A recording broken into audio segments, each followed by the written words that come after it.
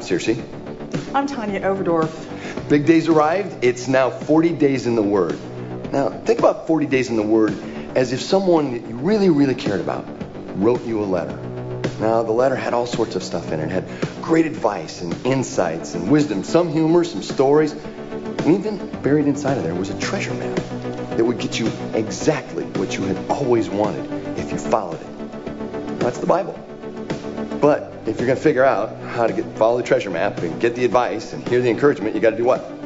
Got to get in a small group. Got to get in a small group. That's where I met you, right? That's right. We met there, and we got a chance to study the Word there together, which was awesome. You've got to show up for service. So we have services every Sunday, and for the next 6 weeks, we would love to have you at one of those services. By being in those services, you get a chance to really dive into the Word. But besides that, if you're going to be in a small group, or you're not in a small group, go and see if you can't get into a small group. We've got lots of small groups out there, or you could start one. We make it easy, right?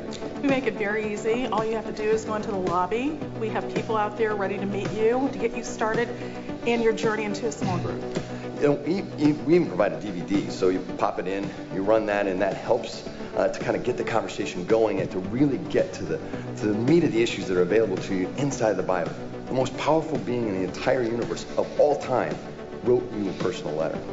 So we're going to do 40 days in the Word, so let's get started. I love it.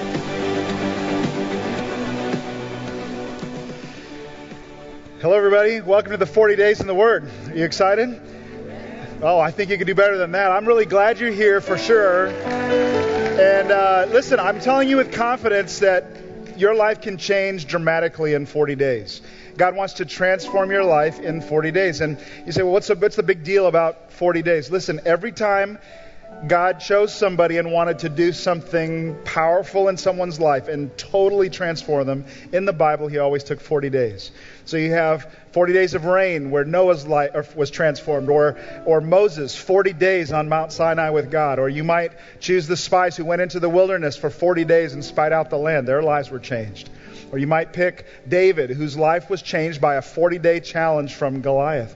Or Elijah, a man of God who went out into the wilderness and fasted and met God and in 40 days totally transformed his life. How about a whole city that was resisting God, far from God, called Nineveh? And the people there, they felt convicted and they changed, transformed in 40 days. I want to take you to Jesus, who went 40 days in the wilderness, and there his soul and his character was tested. And then after he was raised from the dead, he spent 40 days with his disciples.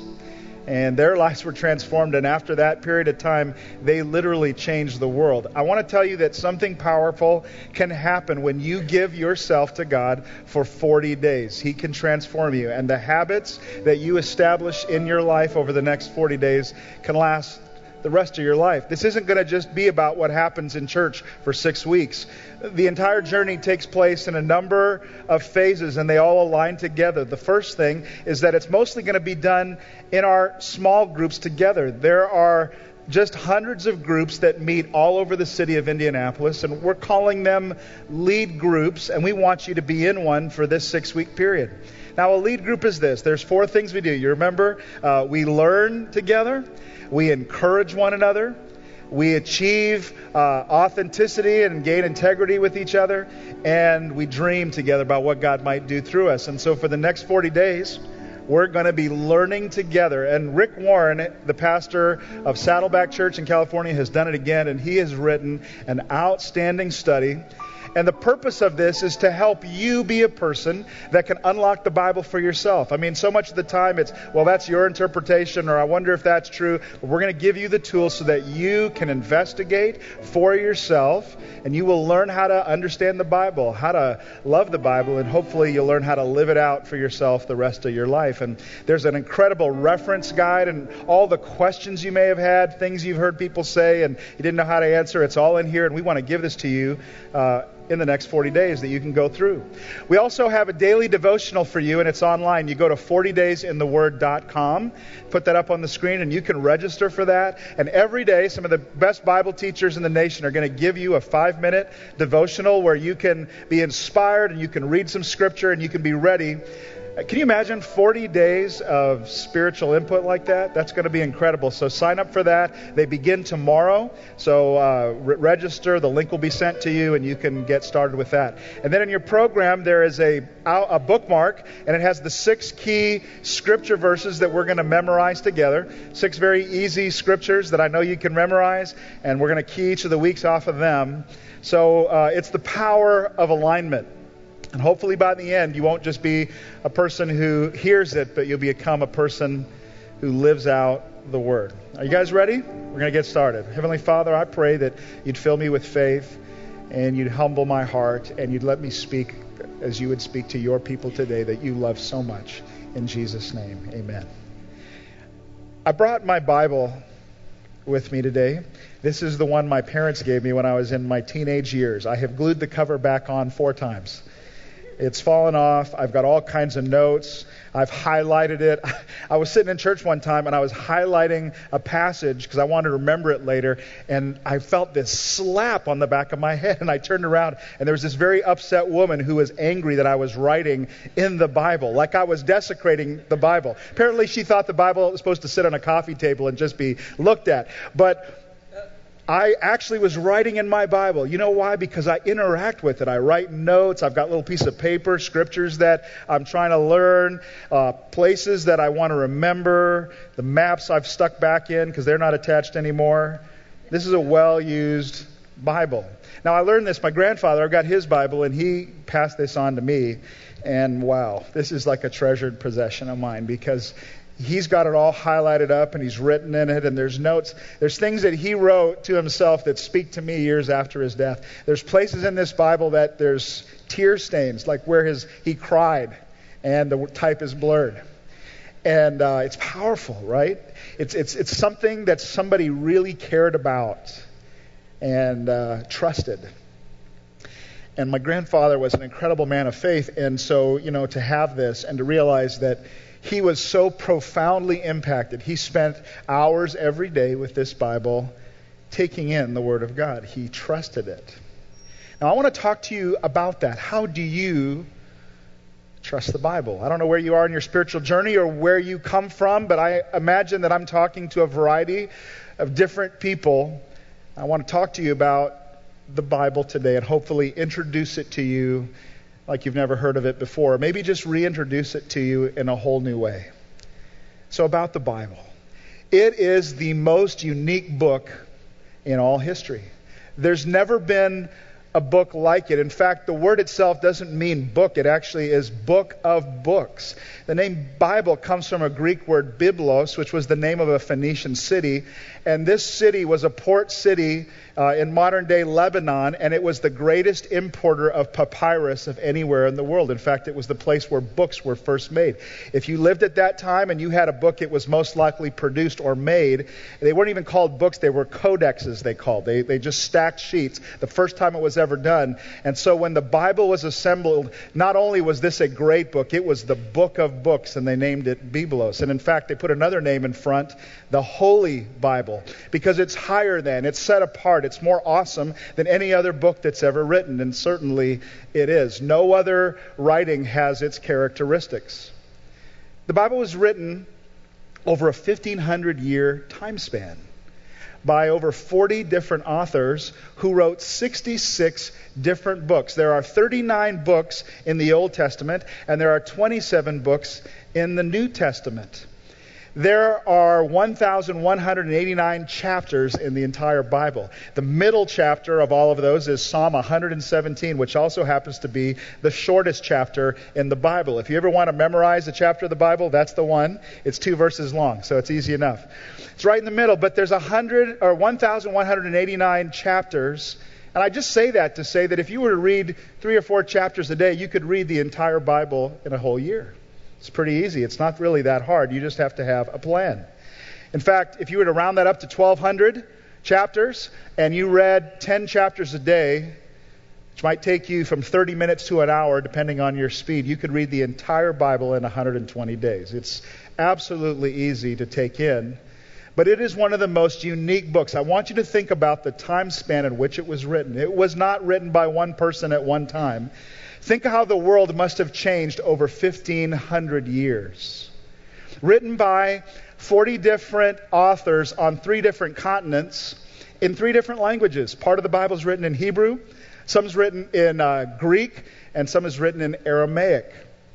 Written by people from all walks of life, totally diverse, a diversity of economic spectrums. You'll have a prisoner writing, and you'll have a king writing, or a prophet, or a doctor, or an attorney, or a fisherman, or a tax collector, or a shepherd, or a statesman in government. You have a wide variety of people, different cultures, different locations, writing over such a broad spectrum of time, writing about some of the most controversial issues in life, and yet there's this one unified theme that runs through. In fact, it's so clear from Genesis to Revelation. There's a singular unified theme that runs through that unites it all into the book that we have today called the Bible.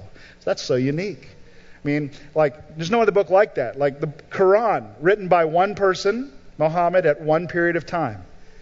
The writings of Buddha, written by one person at one time. The writings of Confucius, the Analects of Confucius, they're written by one person at one particular time. But no, this is totally different. This is something that's so much bigger and greater. It can never be reduced to actually being just called a book. It is the book of books.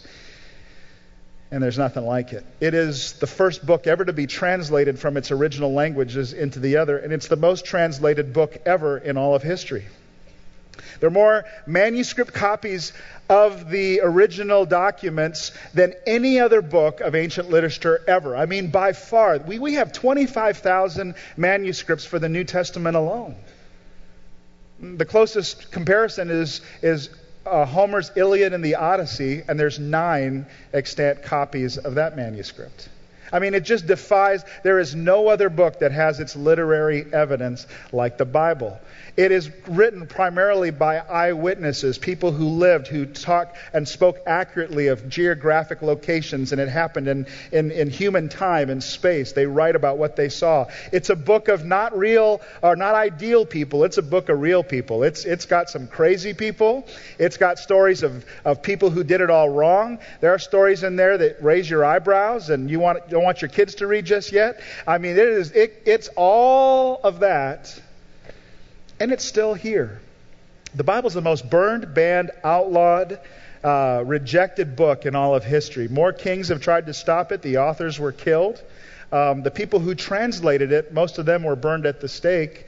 And government after government or philosopher or critic has come along to debunk the Bible, and yet it still remains. There was a French philosopher named Voltaire in France in the 1700s. Brilliant man, was an atheist, and he wrote a number of tracts decrying or deriding the Bible.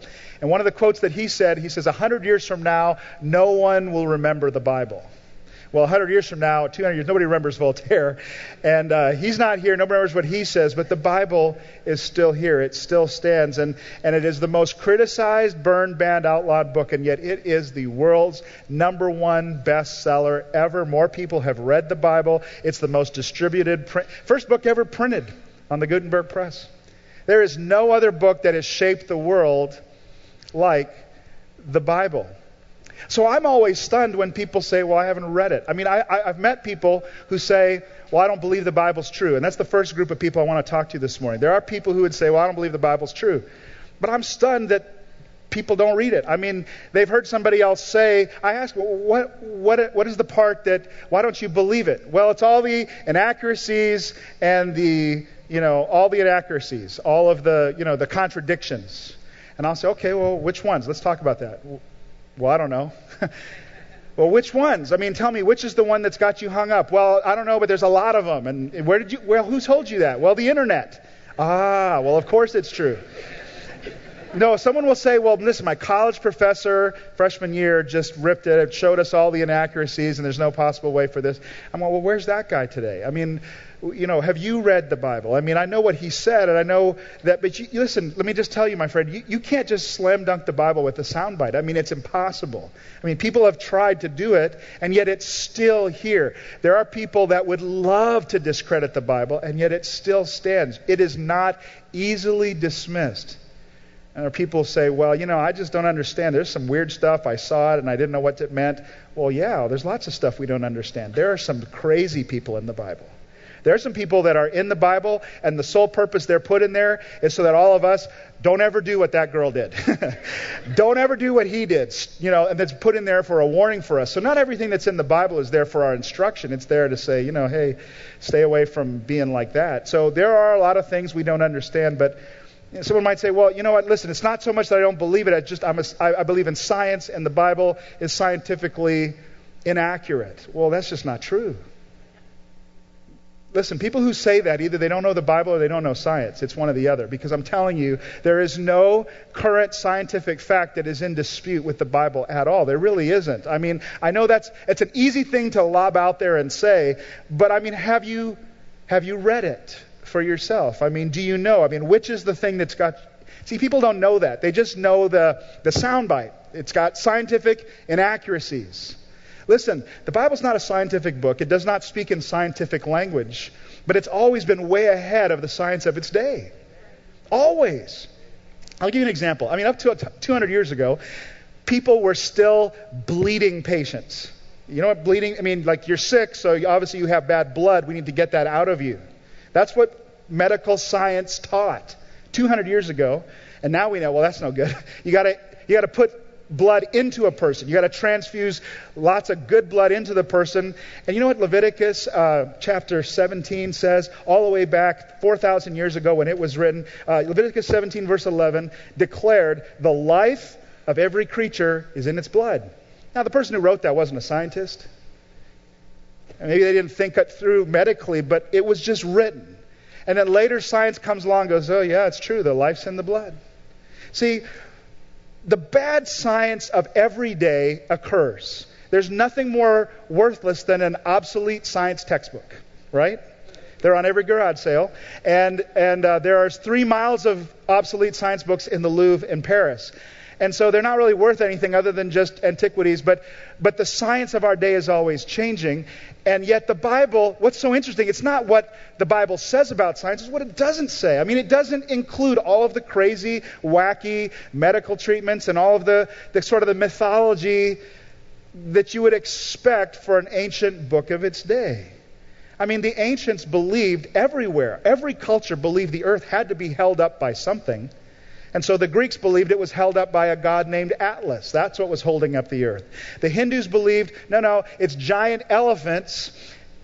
The earth is on the backs of giant elephants, which are standing on the backs of turtles, which are standing on a sea snake in the sea. And then you have the Egyptians, and they believe that the earth is held up by 5 pillars. Now, Moses was around and educated in the Egyptian worldview when he wrote the books of Genesis, Exodus, Leviticus, Numbers, Deuteronomy, and none of that worldview is included in the Scripture. It's just not there. In fact, what the Scripture says in Job chapter 26, and we believe maybe Moses was the author of this book, it says, God stretches the sky over empty space, and he hangs the earth on nothing. Well, how did he know that? No, you can't find that anywhere in the history of ancient writing. Anywhere. Nobody believed that, and yet somebody just felt inspired to write that in, and later, science would confirm that. How about just the belief that the earth was flat? Everybody thought that up until, Copernicus and Galileo, and they began to talk about, no, the earth is a sphere, it's round, it's not flat. Everybody laughed at them, and there was persecution. And yet, go back into the book of Isaiah, chapter 40, verse 22, 2,300 years before Copernicus and Galileo, where it says, God is enthroned above the sphere of the earth. And nobody at the time of Isaiah, anywhere in the world, thought the earth was round. All I'm saying is that there's none of that weird, wacky, mythological, anti-science stuff in the Bible. And yes, there are things that we have yet to reconcile, but I'm telling you, there's not one thing in the Bible today that is in conflict with current scientific fact. So again, all I'm saying is not to prove all that today. I don't have the time, but I'm saying don't be so easily persuaded by the soundbite, because the Bible's still here and it's not easily dismissed. In fact, the Bible withstands all critics. The Word of God proves true time and time again. I just want to ask and move it out of the details and into the big question. Okay, so what is the big theme of the Bible? What's the unified theme that runs from cover to cover? I ask that question to people all the time, and people can't tell me that answer. You know why they can't tell me the answer? Simple reason. Simplest reason in the world. Well, they've never read it. So they know what they don't believe about the Bible, but they never actually read it themselves. So wait a second. You want to tell me that you've dismissed the greatest, most influential, best-selling book in the whole world, by far the most unique book, and you just chose not to read it and base your life based on what somebody said one time in passing and you felt like, okay. I mean, this is what I'm getting at. People dismiss this way too easily. And I'm just saying you owe it to yourself. If you're one of those people that say, I don't believe the Bible's true, you owe it to yourself someday to pick up the book and read it for yourself. Let me tell you why the Bible is still here. In spite of all the arguments and the controversy, it's the most fascinating book ever because it's primarily a book of prophecy. Do you know that a third of the Bible is prophetic? It talks about here is what is going to happen in the future. And there is nothing more fascinating to us than somebody saying this is what is going to occur. And half of what the Bible says is going to occur has already happened. I mean, the prophecies were given and then it occurred. So listen, anything that predicts the future and has a track record of everything so far, half of it's taken place, I'm going with that book. I mean, there are things yet to come, and that still fascinates the world today. How many movies are based on what the Scripture has to say about what the future is going to hold, because we're fascinated by what it describes. So the Bible's a book of prophecy, and I just want to show you a couple that are just incredible. Take a look, or listen to this. This is in Psalm chapter 22. Let me read something for you here. My God, why have you forsaken me? Do you know who said that? Okay, listen, I'll keep reading. My life, maybe I'll back up. My God, why have you forsaken me? My life is poured out like water. My bones are all out of joint. My heart is like wax within me, melting within me. My strength is dried up like the sun-baked clay. My tongue sticks to the roof of my mouth. They've laid in wait for me. They surround me like an evil gang closing in on me. They have pierced my hands and my feet. I can count every bone in my body, and my enemies stare at me and gloat. They divide my clothing amongst themselves, and they throw dice for my garment. Now, who's he talking about? That is a description of the crucifixion of Jesus. And yet it was written by David, King David, 800 years before Jesus was ever born. And, more amazingly than that, crucifixion was not even invented. Nobody nailed people in their hands and feet to kill them, right? That didn't happen until the Romans, hundreds of years later. And so here is something so obvious now, and we see it prophesied and we see it fulfilled. Or how about Isaiah chapter 53, where it reads, he was despised and rejected, a man of sorrows, acquainted with grief. We turned our back on him and looked the other way. He was despised. We didn't care. Yet it was our weaknesses he carried. It was our sorrows that weighed him down. We thought his trouble were a punishment from God for his own sins. But he was wounded and crushed for our sins. He was beaten that we might have peace. He was whipped and we were healed.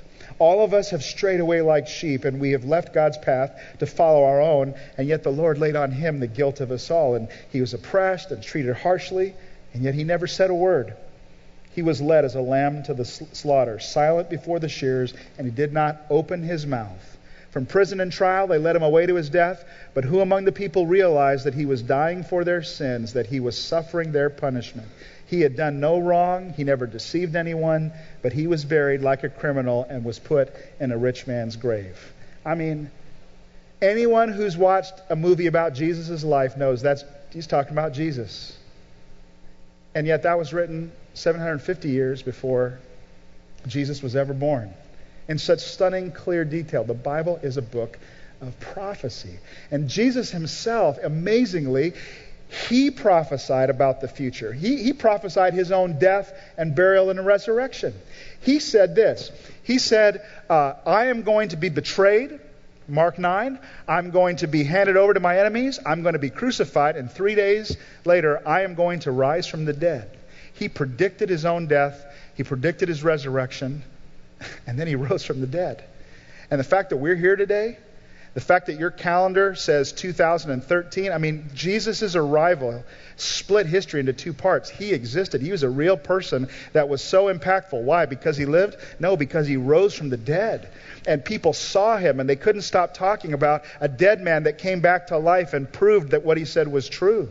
And all the people, I mean, it happened in the city where he was killed, not something far away. In the city of Jerusalem where they saw him die, people began to believe by the thousands, and it began to spread out.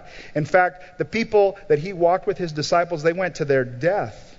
They went to a martyr's death proclaiming, never once denying that Jesus rose from the dead. So the foundation of our faith isn't the Bible.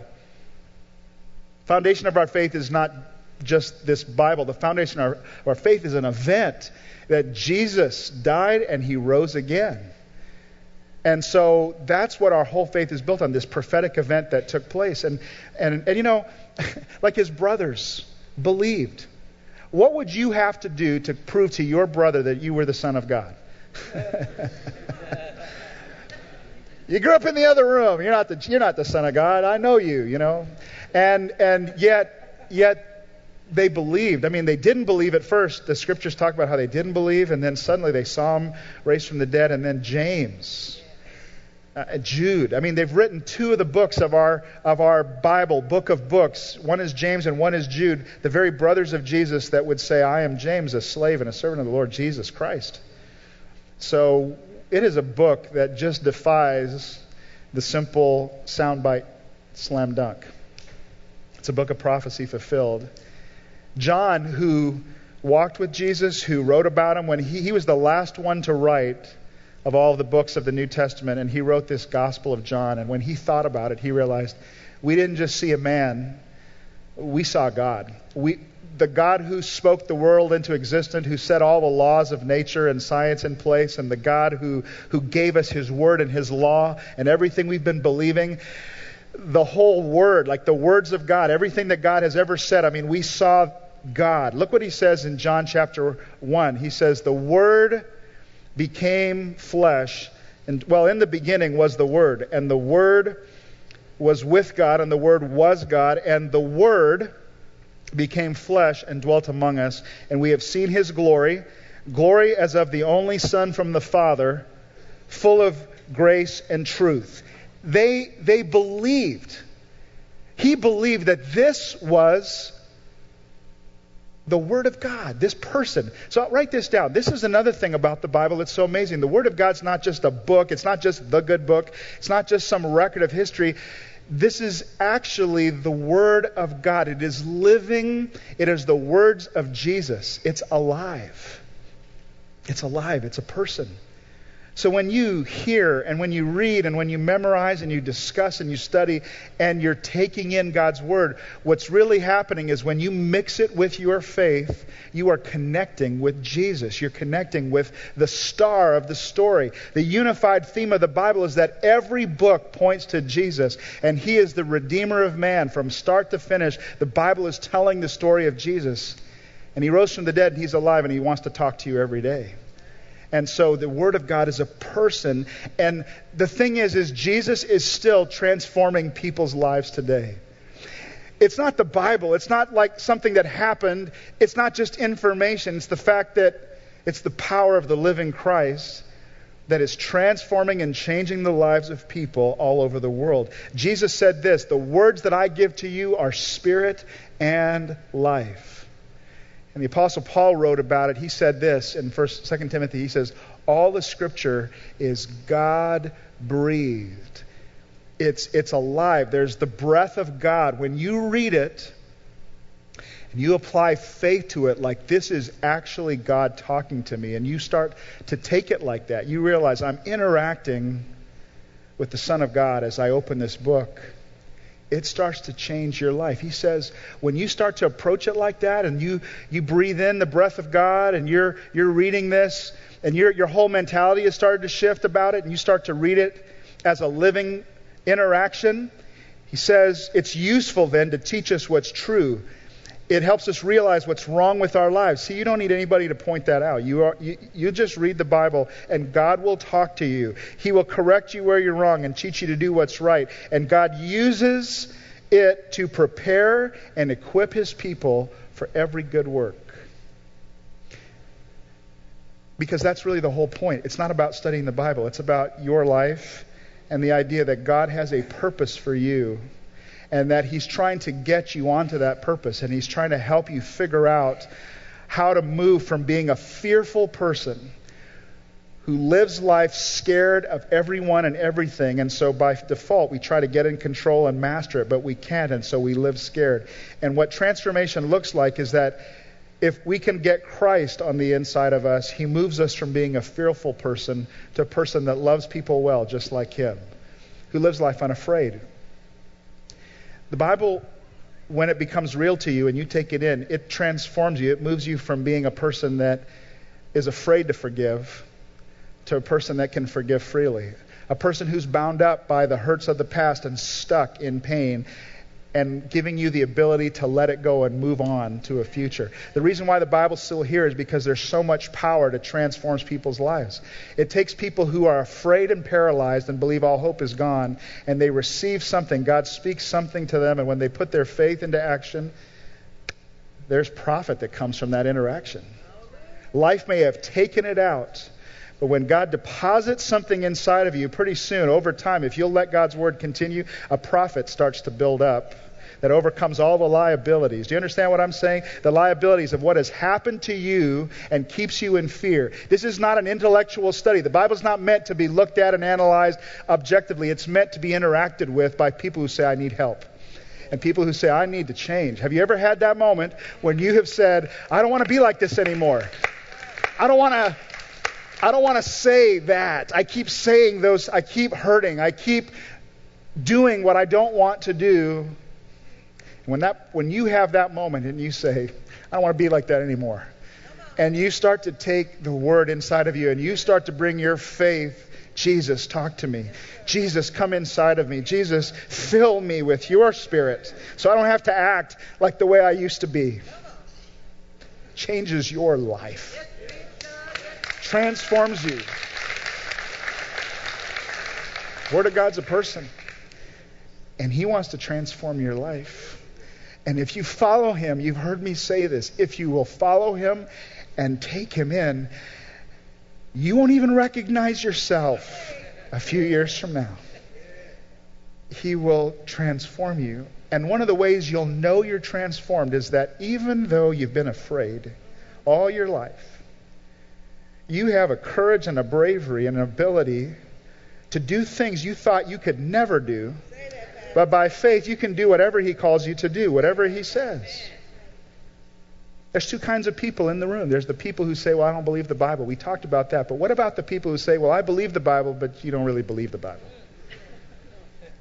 I believe the Bible, but you don't really believe the Bible because it's never profited you. I mean, if I were to ask you, I believe it's the Word, but is it Jesus talking to you? Are you taking it in like this is the Word? This is the Word of God to me. I mean, people don't think like that, right? So they just believe it's the Word of God, but it's never been real to them. They had no faith mixed with the Word. Word by itself will do nothing. But if you bring your faith to that, and you say, Lord, help me to do what it is you're calling me to do, change your life. There's a lady who came to church about a year ago, absolutely broken, so hurt that she couldn't even remember what happiness felt like. You ever been there where it's so dark you don't think you'll ever see the light of day again? And she was in that pit. She had been left by her husband of 33 years with a son with multiple disabilities, and she had no job. And she thought life was over. In fact, she thought she would take her own life. And in that pit of despair, somehow, some way, somebody invited her to come to church. And when she sat there in her pain and in her dejection, but she heard the word. And somehow a voice spoke to her and said, it doesn't have to be like this forever. You can change. I can do something great out of your life. I can make all of this work together for good. And you've heard that before, but you know what this woman did? She, by faith, she believed. And then she started to put her faith into action. She started showing up to church. She started studying the Word. She started to discuss it with people. She started to memorize. She started to get confident. Even though she'd been so afraid, she said, you know what? God is changing me. And over time, she started to feel and see the difference. She started a business, got a second job, started a charity, began to become an impact for good in her community, all in the span of 1 year. And you all met her on Tuesday when she went to work at the elementary school in Georgia, when a young man named Michael Hill, dressed in black and an AK-47, walked into that school with 500 rounds of ammunition saying, this is the day I die, and started shooting his gun. And she was at that desk, and she was afraid. The amazing 911 tape that has been playing around the country. Have you heard this? And what she said at the beginning of that tape was, I was scared. She wanted to run, but then she realized, I can't run. If I run, he'll start to shoot the children, so I got to stay here and engage him. And over the course of this 20-minute 911 call, you hear the most amazing, it's supernatural what she is able to say. She said later, I was praying the whole time. I was scared to death, but God was speaking to her, giving her she had Jesus on the inside. She had taken him in. And she had been prepared for every good work that God had in front of her. And what's amazing, at the peak of this, after she has managed to speak to him and talk to him, and he's surrendered his gun and he's laying on the floor, she tells him that she loves him. I want to read to you some of what she said. Don't feel bad, baby. Last year, my husband left me after 33 years. I've got a son that's multiple disabled. I felt like you feel. I've thought the same things. You know, I tried to commit suicide last year after my husband left me. But look at me now. I'm still working. I'm still here, and everything's going to be okay. And we're not going to hate you, baby. It's a good thing that you've given up. It's going to be all right, sweetie. I just want you to know that I love you, though, okay? And I am proud of you. That's a good thing you're doing, just giving up. Don't worry about it. We all go through something in life. Wow. And the evidence that your life has been transformed by Jesus is that you no longer live lives paralyzed by fear, but you live lives able to love people well, even cross racial divides, even down the barrel of a gun, and still function in the power and in the presence of the Holy Spirit. Unbelievable. That's what you want. You can go ahead. I'll just give you your moment to praise the Lord. After he was taken into custody, she broke down on the phone and go, oh my God, I've never been so scared in my whole life. And yet, in the moment, functioning in the power of God's Spirit, moment by moment, praying, prepared. You can't tell me that a year ago when she was at her lowest that she could have ever imagined what God was going to do in her life. There was no way that she could have known what she was being prepared for. And I think about what God had provided. He had the right people in place, the right church in place, the right word in place, the right lessons, the right people to encourage, the right opportunities. He had everything aligned. All she needed to do was activate her faith and say, I believe, and then start to walk in the direction that God was calling her. That's all she had to do, and she did it, and God had laid it out. And to this day, Anderson Cooper was crying in tears because he said, I've never seen anything like it, because when you love people well, it destroys. The world can't even understand that, especially when it's your enemy. And God wants to free us all, me included, of the fear of our enemies and the fear of stuff that what a tragedy to go our whole lives and not accomplish and do the things that God had lined up for us because we were afraid. And so God says, I want to transform your life. Life is not how it's supposed to be right now, but if you'll follow me and take me in and let me transform you, and you mix your faith with that, And no matter how much life is taken out, if you take me in, eventually you're going to profit from this word, and your life's going to be transformed. But what about those people who say, well, I believe all that, but they never do? If you don't mix God's word with your faith and put it into action, you could miss the whole thing. The writer of the book of Hebrews, talking about the children of Israel who heard God speak and say, I'm going to deliver you. I'm going to bring you out of Egypt. I'm going to take you to a land of rest and a land of promise and a place of purpose. I have a whole future for you. I have security. I've got a blessing for you can't even imagine. And the people heard and they started to follow, but they didn't believe and they didn't have faith and they complained and they saw things only from a human perspective and they refused to actually trust God and obey what He said when He said, go on into the land. And all of them died in the wilderness and they failed to profit from the experience that God gave them. Now, the writer of Hebrews, in Hebrews chapter 4, verse 1, writes to us about those people. Look what it says and follow this on the screen. Take a look. God's promise of entering into His rest. What's that? Supernatural peace, prosperity, the place where God wants you to be, the blessing He has for you, the life He has in store for you, salvation. The promise of entering His rest still stands. Look at this. It's odd. So we ought to tremble with fear. What? Yes, tremble with fear that some of you might fail to experience it. This is deep. He's saying some of you ought to tremble with fear that you might go your whole life and never experience what God has for you because you didn't believe. Look what he says. For this gospel has been announced to us, just as it was to them. But the word which they heard did not profit them because it was not mixed with faith in them who heard it. So, if you don't, you see, it's not what you believe. You don't believe what you believe. You believe what you do. That's what you actually believe. And if you don't do, if you don't act, God speaks to you and He talks to you, or maybe you say, one of these days I'll read it. You miss your whole life. You ought to fear that. Fail to experience what God has. I want to just illustrate with a principle. I got this from T.D. Jakes. It's so powerful.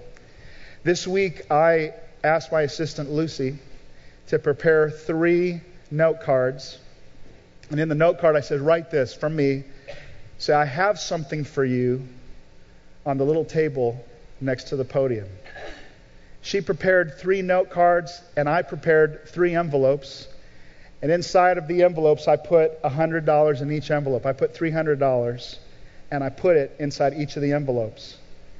And then when the service began this morning, I sent out my messenger, and I sent him out into the room, and I said, just go find 3 people. Let God direct you, and find 3 people and give them the word from me. And the word says, I left something for you on the table next to the podium. 3 people received that. 3 people read it. Somebody might have even believed it, but nobody moved. So you see, the word did not profit you.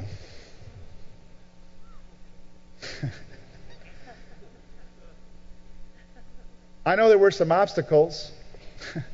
I know, what do you mean? Like in the middle of the service, I was supposed to move. And, my staff, they told me when they heard about this, they said, well, you got to make it more specific. You got to write it like, come now, come in the middle of the service, just walk right up on the stage. And I said, no, that's not how faith works. You think God's going to give you all the details? You don't need faith then. You just need your sight. You just do. You need faith. And faith is about instinct. And instinct is about when God speaks, you just do what your gut says to do. And that's how life is.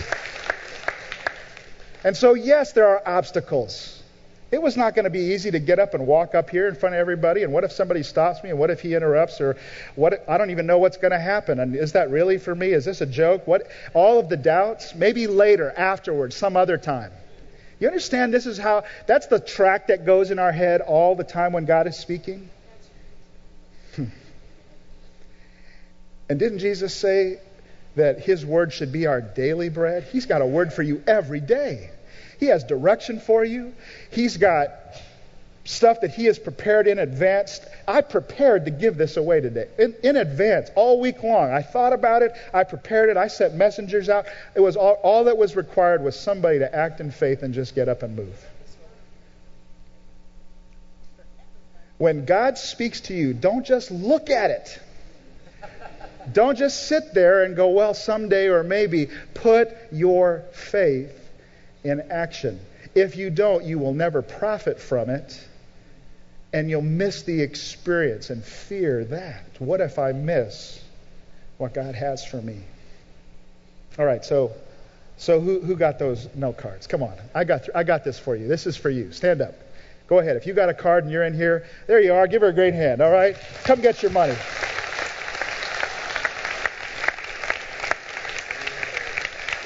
Here you go. Now, I know I didn't just give out one in this room. Come on, who else? All right. Give her a great hand, too. That's for you, sweetie. God bless you. You're welcome. Who else? All right, one more. Thank you, my friend. There you go. God bless you. God has stuff planned in advance for you. We are not going to just have some academic study of God's Word for 40 days as if that's going to change anything. It's all about your faith. It's all about what you'll allow God to do in you and whether or not you come into this going, God, I need everything you've got. I hold nothing back. Do what you need to do in me. You're going to hear the Word of God every week for 6 weeks. You're going to have a chance to read it for yourself. I'm giving you devotional help to sign up for it, 40daysintheword.com. And you can discuss it in a group. If you don't mix the Word you're receiving with other people, you see, faith comes not just from the Word, but from each other as well. If one person would have walked up here, do you know what would have happened? Everybody else would have followed. Oh, that's what we do. Okay, I know what to do now. And God's just looking for a few leaders. And so, will you put your faith in action? He has a word for you. He wants to talk to you every single day. Those of you who say, I believe in the Word, well, why don't you believe that Jesus wants to speak deeply and guide you and direct you and position you and prepare you for things you don't even know yet. And you're wasting time when you don't act on it. Do you hear what I'm saying today? All right, the first memory verse for the whole 40 days, I'm going to have them put it up on the screen. And we're going to read this together. And let's learn it together right now. We're going to say the verse and then we're going to say the reference so we remember where it's found. Let's read it together. Let the word of Christ dwell in you richly. Colossians 3:16. One more time. Let the word of Christ dwell in you richly. Colossians 3:16. One more time. Let the word of Christ dwell in you richly. Colossians 3:16. So how's that going to happen?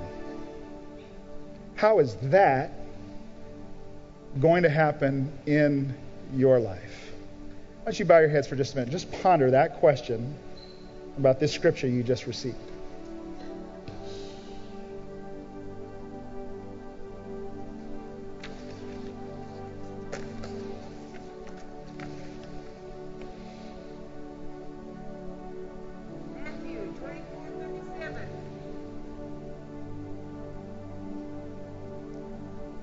God, we need a word from you every single day of our lives.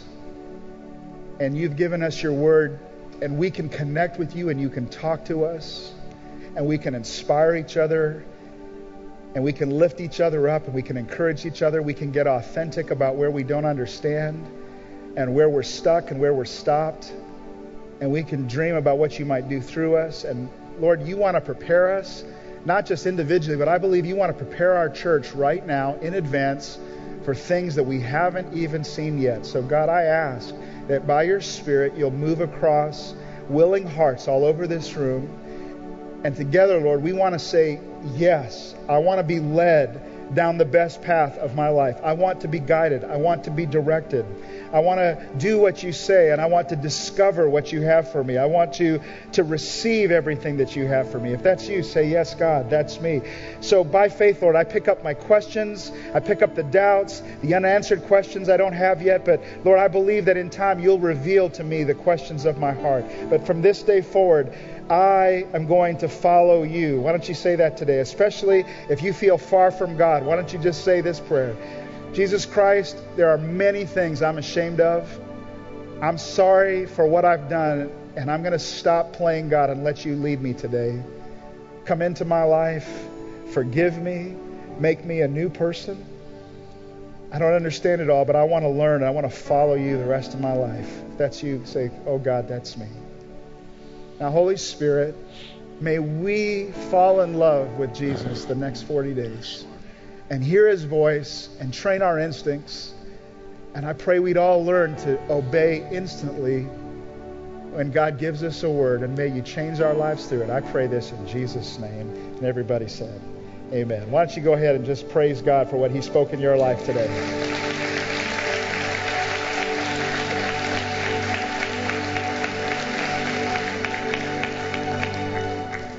We have over 1,200 people that are signed up for a small group, and you can still join for this next 4 days. It's not too late. In fact, if you are a host of a home, you're going to invite people into your home. Will you just stand for a minute? Can you just stand up? If you're a host of a small group all over this room, just stand up real quick. Come on. We want to thank these people. We appreciate you.